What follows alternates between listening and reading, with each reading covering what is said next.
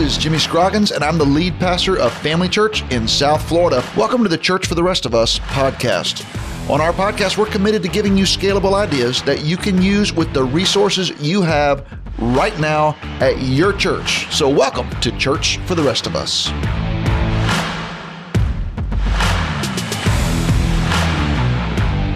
Hey, welcome back to Church for the Rest of Us. We're glad you're with us today, and we want to talk some more about our Family Church leadership principles. You don't have to adopt these principles, but maybe they will speak to you in your context. And today we have with us to talk about these important matters two great pastors, Pastor Larry Mayer and Pastor Derek Simpson. Pastor Larry is campus pastor at Family Church West, and Pastor Derek is the campus pastor at our original campus, Family Church Downtown. And these are two great leaders. I can't think of anybody better, Leslie, to talk about our leadership principles. That's right. So we're going to tick those off real quick just so everybody knows what they all are. And then we're going to come back to number one. So our 7 principles are: be a family, be trustworthy, be a people developer, be a motivator, be an innovator, be a collaborator, and be excellent. And I just kind of have to give a shout out to Warren Wiersbe at this point. Yeah, right? the B series. That's a great idea, Leslie. I love how you really frame those up like that. Yeah. Those aren't original to us. Those are original, but the B idea. Well, I guess that's Jesus, the B attitudes. Okay, let's just move along. Hey, we are going to talk about being a family today, no doubt about it. And Derek and Larry, what do we mean when we say be a family? Well, I think we kind of draw that concept directly from God's Word, which is a pretty good thing since we're a church. Mm-hmm. You know, in 1 John 4, there's kind of the principle that we're to love one another kind of as brothers and sisters. So when I think about that, I think about family. I think about my family. And with the exception of my wife, nobody in my family is perfect. And so see what you did there, Larry. If she listens, I get points. Deanna. Right. Mm-hmm. So, you know, but yet we're still called to press in to pursue each other, even in spite of our mess ups, our weaknesses, our imperfection. And I think that's kind of the challenge that we have here. You know, for me as an individual, I'm limited on my ability to love other people because I get tired of people. I get mad at people. Happens even here in the church, happens definitely at home. But when I love with the love of Christ, well, that's where I get kind of unlimited power to move into situations that I'm kind of tired of. I think that's what a family does. Yeah, Larry, I think that's a great point because family really is a great metaphor. It's a great way for us to understand the kinds of relationships that we want each other to have as we're doing life together, as we're doing ministry together. And we know we're probably not all going to serve together for the next 40 or 50 or 60 years, but I like the idea that we might. And that gives us a long horizon to work through some conflicts, work through some disagreements from time to time. And that idea of that brother-sister language is really helpful and really powerful. Well, and it's also used frequently in the New Testament. You know, so it's a Bible idea. It's a Bible idea. And so Larry just read us some great verses about loving one another. But I also think that, you know, when you read, especially through Paul's letters, he uses this brother-sister language just constantly. And we're supposed to call God our Heavenly Father. And so that makes, if He's our Father, if He's my Father and He's your Father, then what does that make us? Well, it makes us brothers and sisters. So I think this is a biblical concept, and I think underlining that as kind of the primary metaphor we want to use for our personal and professional relationships is really important and really helpful. And I really like it too because we're family church. So it kind of seems appropriate that Family Church would have their first leadership principle be a family, and it is so core to who we are. So again, I think it's a great concept for believers and for churches, for Christian people, obviously for people who are in a family, but I think specifically to us, it really works so well. And I also like, Pastor Jimmy, how sometimes you talk about the need for people to have not only our Heavenly Father, but spiritual fathers, mothers, sisters, and brothers. And that is what we want to be for each other at Family Church, whether we're working together or serving together in teams at our campuses, whatever we're doing. Absolutely. Well, that's a crucial concept, but there's some practical ways as we look at this concept of being a family, loving each other like brothers and sisters. There's some practical things, some behaviors that we've come up with that help us model this. And we've got some incredible, examples of that. And so, Derek, why don't you kind of kick off, talk about some of the behaviors that we have to model this idea of being a family.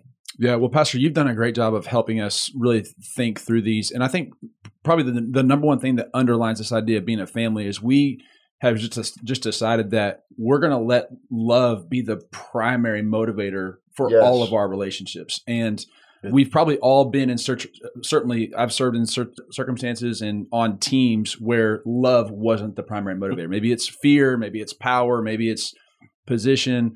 But for us, leading through love and not through fear or power is a crucial concept, and just undertones everything that we want to do in all of our relationships as a team, as a family. Yeah, and I think when you're leading someone or someone's leading you, if you believe that they truly have your best interests at heart, it does motivate you to do better and to work harder and to have great integrity and to go the extra mile.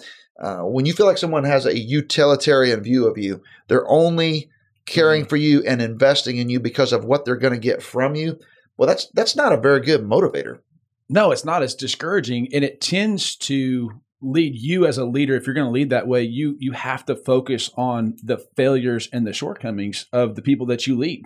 Right. And if you're the person on the team who's being led that way, you're constantly being confronted with the things that you don't do well and the things that where you don't really match up. And that's why we try to really love people for the best things about them. That's one of the behaviors that really kind of fleshes out of this idea is let's love people for the best things about them. And everybody's on our team for a reason. And we're all, of course, trying to be better. But if we focus on the best things about people, it really does help us, lead through love. And it inspires them to do, I think, a lot better work. Yeah. So, for instance, like, what could that look like? I'm wondering if Leslie or Larry, if you have a thought, like, what could that look like to love somebody for the best things about them as opposed to the alternative? Yeah, I just think about how looking at people and trying to see them as God sees them, like how he created them, the gifts that he put in them, the strengths that they put in them. Sometimes as a leader, when failing, I'll look at the things that I see are their shortcomings or the things that I need to have developed.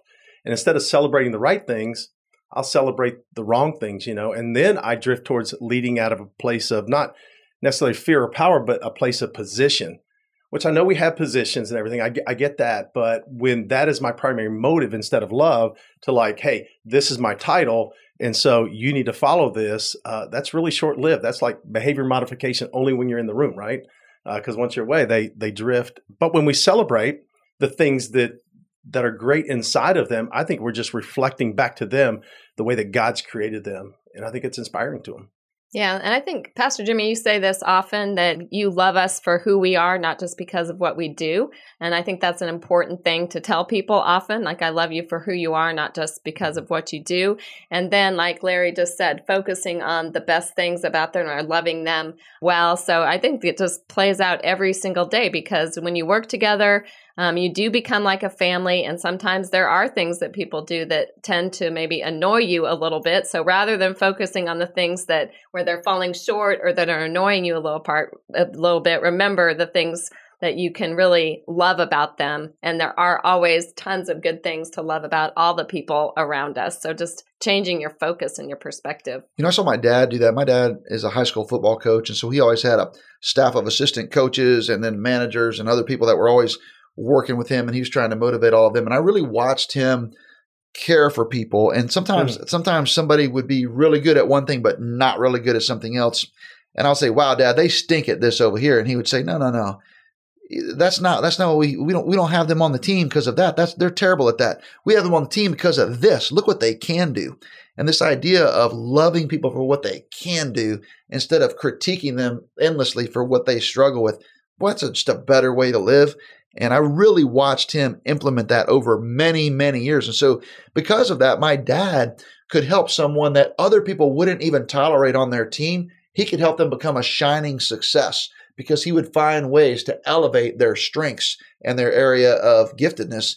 And he wouldn't force them always to wrestle with the thing that they were always going to struggle with no matter what. Yeah. Well, honestly, I mean, Leslie is a great example of somebody who does that for our team in a lot of different ways.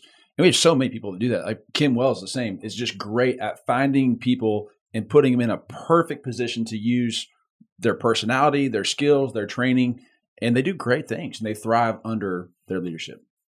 I could imagine leaders maybe wrestling with a part of this, and Pastor Jimmy, you guys might want to speak into this, but as a leader, if I only celebrate everybody's like their strengths, when would I ever like talk about this weakness piece. When would that be addressing? Could that even be loving to help somebody out in an area of weakness? Yeah, I don't think what we're trying to say is that you give up accountability, because we want to have a high accountability environment. And you know that we do, because that's why every time you have a meeting, we have an agenda, and then you have action items.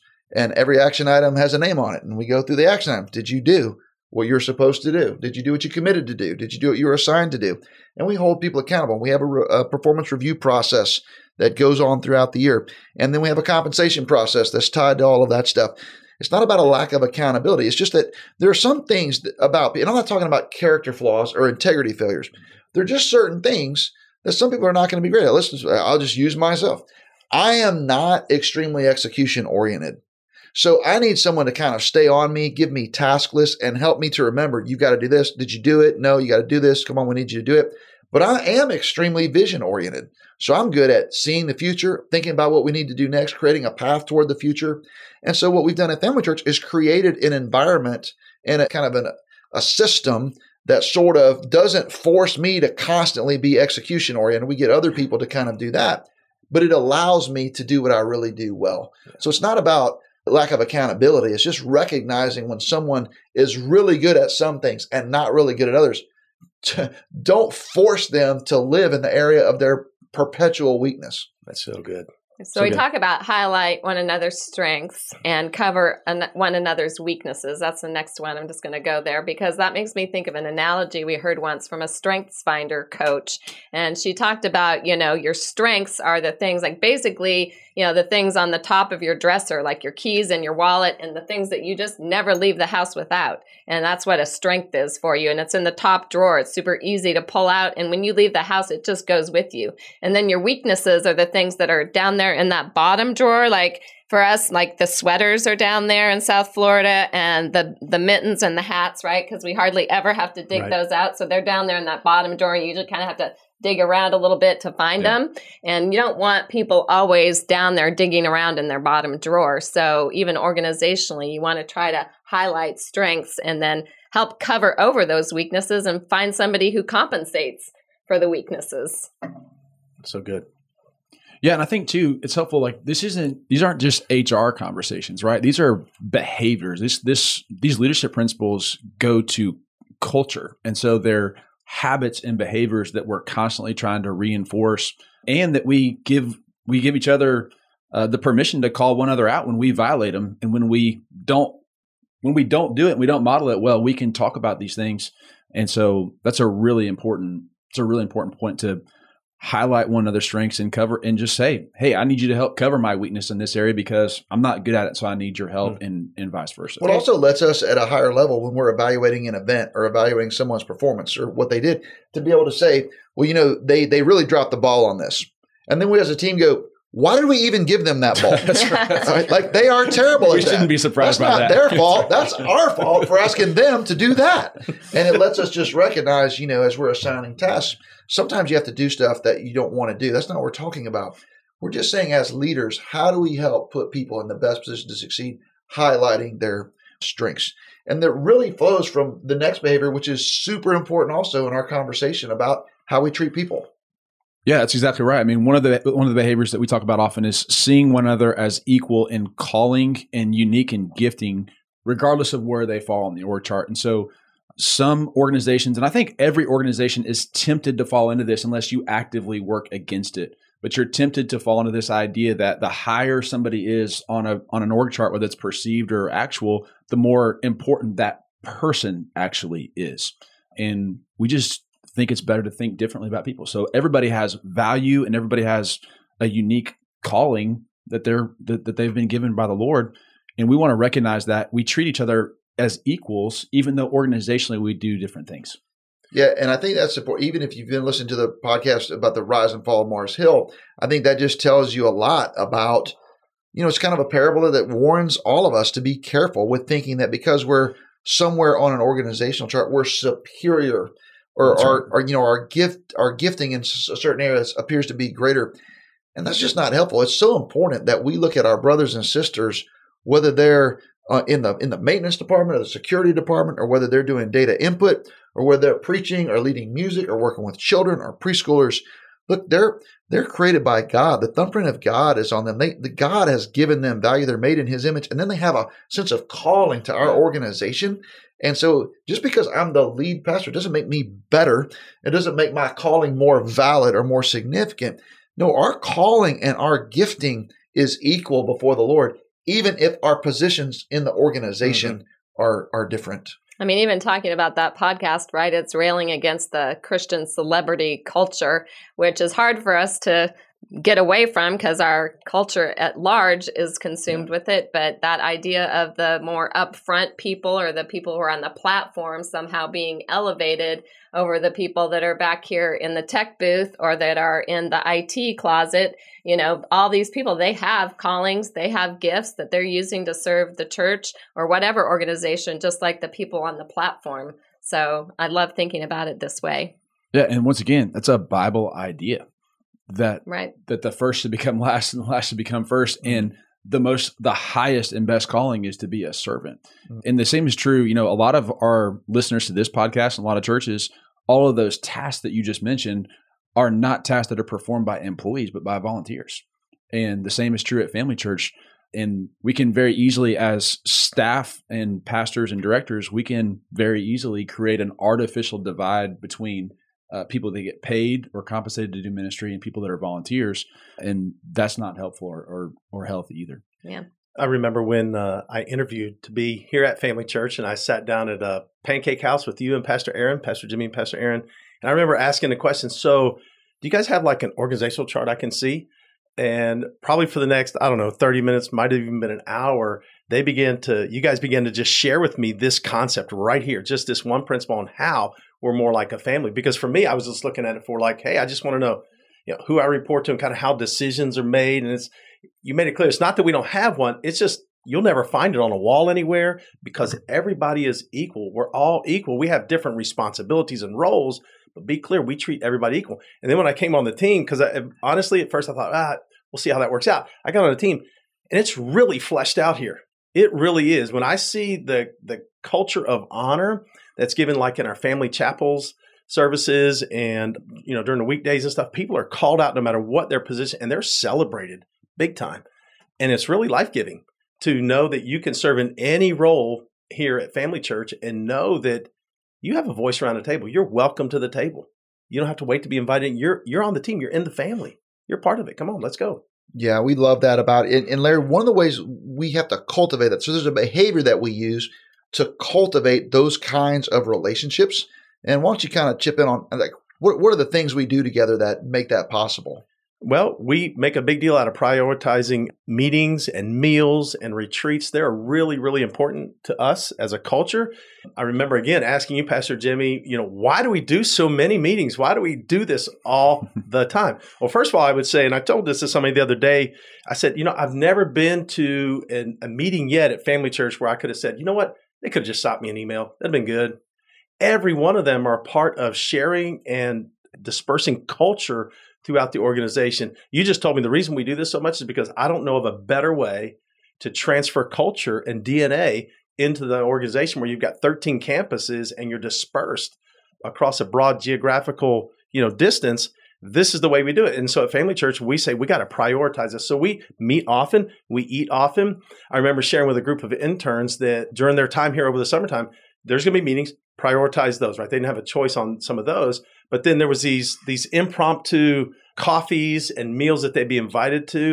And I just told them, I said, I bet you some of the best insights to your own life, some of the best leadership wisdom you'll get, some of the most encouragement you'll get is if you'll have some margin in your life to prioritize even some of those meetings, because that's where somebody's going to speak into you and make a difference in your life. And so that's one of the reasons why I think we prioritize meetings and meals and retreats around here, because there's just no better way to get the culture and DNA into our church.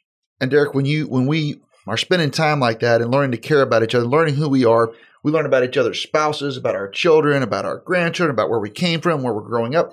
We learn a lot about each other, and that enables us to care for each other, which kind of leads us to the next leadership behavior. Yeah, that's right. We actually form like real relationships, which helps us put the needs of others ahead of our own, because we're not looking to others on the team as just a utility player or a way for me to get to where I want to go, but I care about them as a brother, as a sister. And so it forces me to actually think through, like, who are these people and what is the world they're living in, the pressures that they're feeling. And again, Bible idea, put their needs in front of my own. Yeah, I think that's crucial.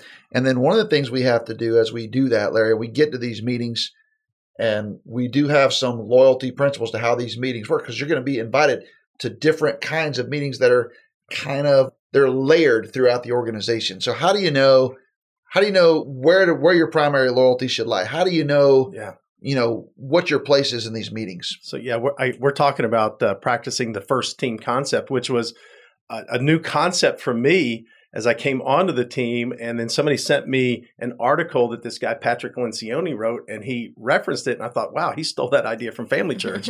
Maybe not. If you're listening, Patrick, you should think about writing about that idea. Yeah, from time to time. Patrick's always emailing expound upon it, asking me to give him some business ideas. But first team concept, I was actually talking about that at a luncheon today, where we were actually talking to a potential candidate to come in on the team. And the person asked the question, how does it work? Because I'm seeing two of you here and I'm supposed to be loyal to both of you. Who am I supposed to be loyal to? And so I just gave him kind of the example that my life holds, in that I'm a campus pastor at Family Church West. And when I have a staff team meeting, I'm kind of, the highest in that room at that moment. But then on Tuesdays, every Tuesday, I'm around 13 other campus pastors and I'm just one of. And so my highest loyalty, my highest team concept there is I report to Pastor Aaron, and Pastor Aaron runs that meeting. And so whatever environment, whatever meeting you're in, whoever is the person in that room that is the I want to say it's the team leader. Yeah. Is the team leader, is the one that your loyalty belongs to. And that just helps me with trying to decide, what am I supposed to do next? I follow that leader. Well, let me put it to you this way, because I actually learned this working for Kevin Ezel in Louisville, and I was his youth pastor. When I was his youth pastor, I had a team of youth pastors that served on my team that I got to hire, and I supervised them. And they also had about 100 or more adult volunteers that worked. And we had a youth group of hundreds and hundreds of teenagers. And what I had to learn was that Kevin would sometimes give me some marching orders, or Kevin and some of the senior executive leaders would create a policy, or they would make a decision, a programmatic decision about our church. And I would be the one that had to deliver that decision to my team of youth pastors and volunteers. And it's easy to find yourself caught between the sentiments of your team or volunteers and the supervisors who have handed down this decision. And what Kevin even taught me is he said, look, I don't need you to be the union rep for the volunteers. That's right. I need you to be the management rep for me. You're supposed to go help them understand why we're making this decision in a way where they feel great about it, which means you're going to have to own the decision that we made in a meeting that you weren't even in. And that's just the way that an organization has to work. Wow, what a valuable, valuable, valuable lesson. And of course, I'm not talking about violating integrity. I'm not talking about asking me to violate my theology. I'm just saying, hey, we're going to have Sunday night service starts at 6 o'clock. Sunday night service starts at 7 o'clock. They're making a decision. I've got to own it. And then I've got to represent that decision well, so that my highest loyalty goes to the highest level of meeting that I'm invited into on a regular basis. That makes sense. So you don't go in and you don't go, well, they made a decision that we're going to have to get. Your ownership of is like, hey, here's where we're going. Here's where we're headed. And here's what we're going to do. And it's going to be exciting and it's going to be awesome. And when they push back, I don't go, well, talk to Pastor Kevin about it. It's his dumb decision. I say, no, let me tell you why. Or, you know what? That's a great point. I'm not sure we've thought about that. Let me get back to you and see if I can come up with a good answer for you. You don't blame the people making the decision. You own the decision, and then you try to articulate it in the most positive way possible. That's good. Really good. Should I go to the next one? Go for it, All Leslie. right. This is a good one. I like it. One. Yeah. Be the first and best repenter you know, which I think is just such a great concept on so many levels, of course, in a family organization or in a family, and the importance of just taking that posture of humility and being willing to admit when perhaps you have even failed to keep one of these. So maybe you failed to think the best about somebody or love somebody for the best things about them. You can go to them and whatever. Or maybe you failed to represent your first team very well. And you can go and repent and say, I'm really sorry that I got in this situation and I found myself really not representing you well. And so I hope that you'll forgive me for that. And always just taking that posture toward one another. Yeah, we sometimes will coach this same principle when we're preparing couples for a family, for a marriage. That's right. And, we'll say things to them like, hey, just go first. Right. The person with the most integrity, goes first. Who wants to go first? And of course, then they're fighting over each other to go first. And I would also say that in particularly in leadership, that when it's appropriate, you should be public about it. Like you own your stuff publicly when it's appropriate, right? Because I think that models for everybody else that's following you what it looks like to go first, to be the first repenter, to own your stuff. And I think that's important. I think it even goes beyond just being humble. I think it models all the right things about being a family. Yeah. So even just a couple of weeks ago, we made an HR decision here for the employees at Family Church, but we didn't communicate it well. And it was my fault. And so I think the decision was the right decision, but the communication was bungled. And so I had to stand up on a staff chapel and say, guys, we really screwed up the rollout of this communication. I'm sorry about that. We're going to try to do better. And what's interesting is even from our own team, some people who came to me privately and appropriately and just kind of said, hey, man, this just seems kind of weird. This isn't how we normally do it. What they were trying to say to me was, we're not really questioning the decision, but that's not how we communicate in this family. And they're right. Mm-hmm. And so you have to sort of go back and say, yep, we messed that up. But what I love about it is it was still a good opportunity, even though it's a little humble pie for me, it was still a good opportunity to show our team, look, it's okay when you mess up. People will give you, I don't feel like anyone was angry at me for messing up. I actually think they feel closer to me when I admit when I make a mistake. And it's true for everybody who works on our leadership teams. And Larry, part of that is just how there's one of the behaviors that we listed that came up a lot in this little modeling that we did that helps the people in our meetings feel like we're giving them our full attention. Yeah. And that's the idea of being available and being present. And we have the caveat that says, put your phones away or whatever your distraction is, kind of put it away, put it aside. And I know that probably right now I'm sounding like a lot of people's parents or grandparents. Grandpa. And in this room, I might fit that bill. I think I'm the oldest one in here. But here's the idea. I think it's that this concept of being present in a conversation is probably one of the more underrated, undervalued concepts, not of the young generation, but I think of every generation, just learning how to be present in a conversation, learning how to actually care about the person that's in front of you and ask questions and be curious about their lives. I think when we do that, I know when we do that people walk away feeling valued and validated. They feel poured into, they feel cared for. And that is a high point when it comes to family, is that people walk away from your presence feeling honored, feeling valued. And we can just be present and do that. Yeah, and I love when we do that on our retreats too. Yeah, I was going to say, there's one really practical way that we do that, and that's we just collect phones when we go on retreats and don't allow people to have them. And at the start of meetings as well. Hey, there's a part of every meeting that I'm in or that I lead where, hey, put your phones away, shut your screens, turn your devices on. Now, we're probably going to have to come back to them because we are so dependent on them for everything, like our calendar and information. But there should be at least a part of the meeting where everybody's present and we're showing honor to one another and just by being able to look each other in the eyes and not at the screens. I think that's vital. And Larry, what's our last behavior that we have here? We're going to cheer for the success of others, which for me can sometimes be pretty difficult. We already talked about strength finders earlier. My number one strength finder is competition. So I clearly like to see winners and losers, and I like to be the winner, and I kind of make fun of losers sometimes, but that's when I'm in the flesh. So thank God he came into my life and things can be changed around. So what it looks like for me as someone who loves to see a scoreboard, who loves to see a winner, and sometimes a loser, is going back to one of the other practical behaviors that we have, and that's celebrating other people's successes. So I remember my kids were playing sports and stuff. There was a time when I liked to just see us winning at the end of the game. And then it changed over time. I guess I matured. And I began to just celebrate the fact that they were out there competing because they loved what they were doing. And I just wanted to see them compete. I want to see them work hard. I want to see them stretch themselves. And I would just stand up and cheer that on no matter what the score was at the end of the day. And I found that my kids felt more honored and valued when we do that. And I love how we do that, particularly even at our staff chapels. I mean, we have this thing called HR Day.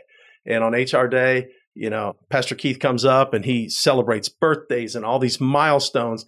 And our team doesn't just sit around and just listen and nod and, hey, let's move on. I mean, they get kind of rowdy and they celebrate. And I think people walk out of that feeling honored. So we're gonna make a big deal in our family about cheering on the success of other people. And you're a dad, does anything make you feel better than to watch your kids just pull for each other? Yes. I mean, I love being at a ball game and watching my children cheer for their sibling that's out on the field or on the court, and seeing that happen at Family Church. So the children's ministry is thrilled when the student ministry has a great camp. And the music ministry is thrilled if I preach a great sermon, which is rare, but they do like it when it happens. And so like all of us are pulling for each other, and that makes it really fun. It makes it fun to be part of a family like that. Absolutely. I saw your kids do that at camp this year. One of your kids was in leadership and the other one was attending. And when your daughter was running, he was running next to her, just high-fiving her and cheering her on. And it was pretty – and you weren't even around. There you go. There you go. Well, it's a great reminder because when we're on a church staff, the other teams on the church team or the other employees or whoever, that's us. We're actually all on the same team together. Right. So when somebody else wins, I win too. That's correct. Rising tide lifts all boats. Well, hey, all of our listeners, thanks for listening today. We hope you've heard something that helps you lead in your family, your church, your business, wherever it is you have influence.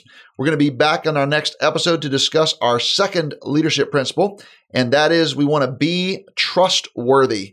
Trustworthiness. It is a characteristic that is too rare, but we don't want it to be rare at Family Church. I know you don't want it to be rare at your church either. You can help get the word out by subscribing to our podcast on your favorite podcasting platform, and it will really help if you'll take a moment and leave a rating and a review. I'm Jimmy Scroggins. This is Leslie Bennett, Larry Mayer, Derek Simpson. Church for the rest of us. Thank you so much for joining us on today's podcast. I'd love for you to check out FamilyChurchNetwork.com to chime in on our blog or follow me on Twitter at Jimmy Scroggins. We want to connect with you and learn from you because we're in this together. We're all learning from each other. We are church for the rest of us.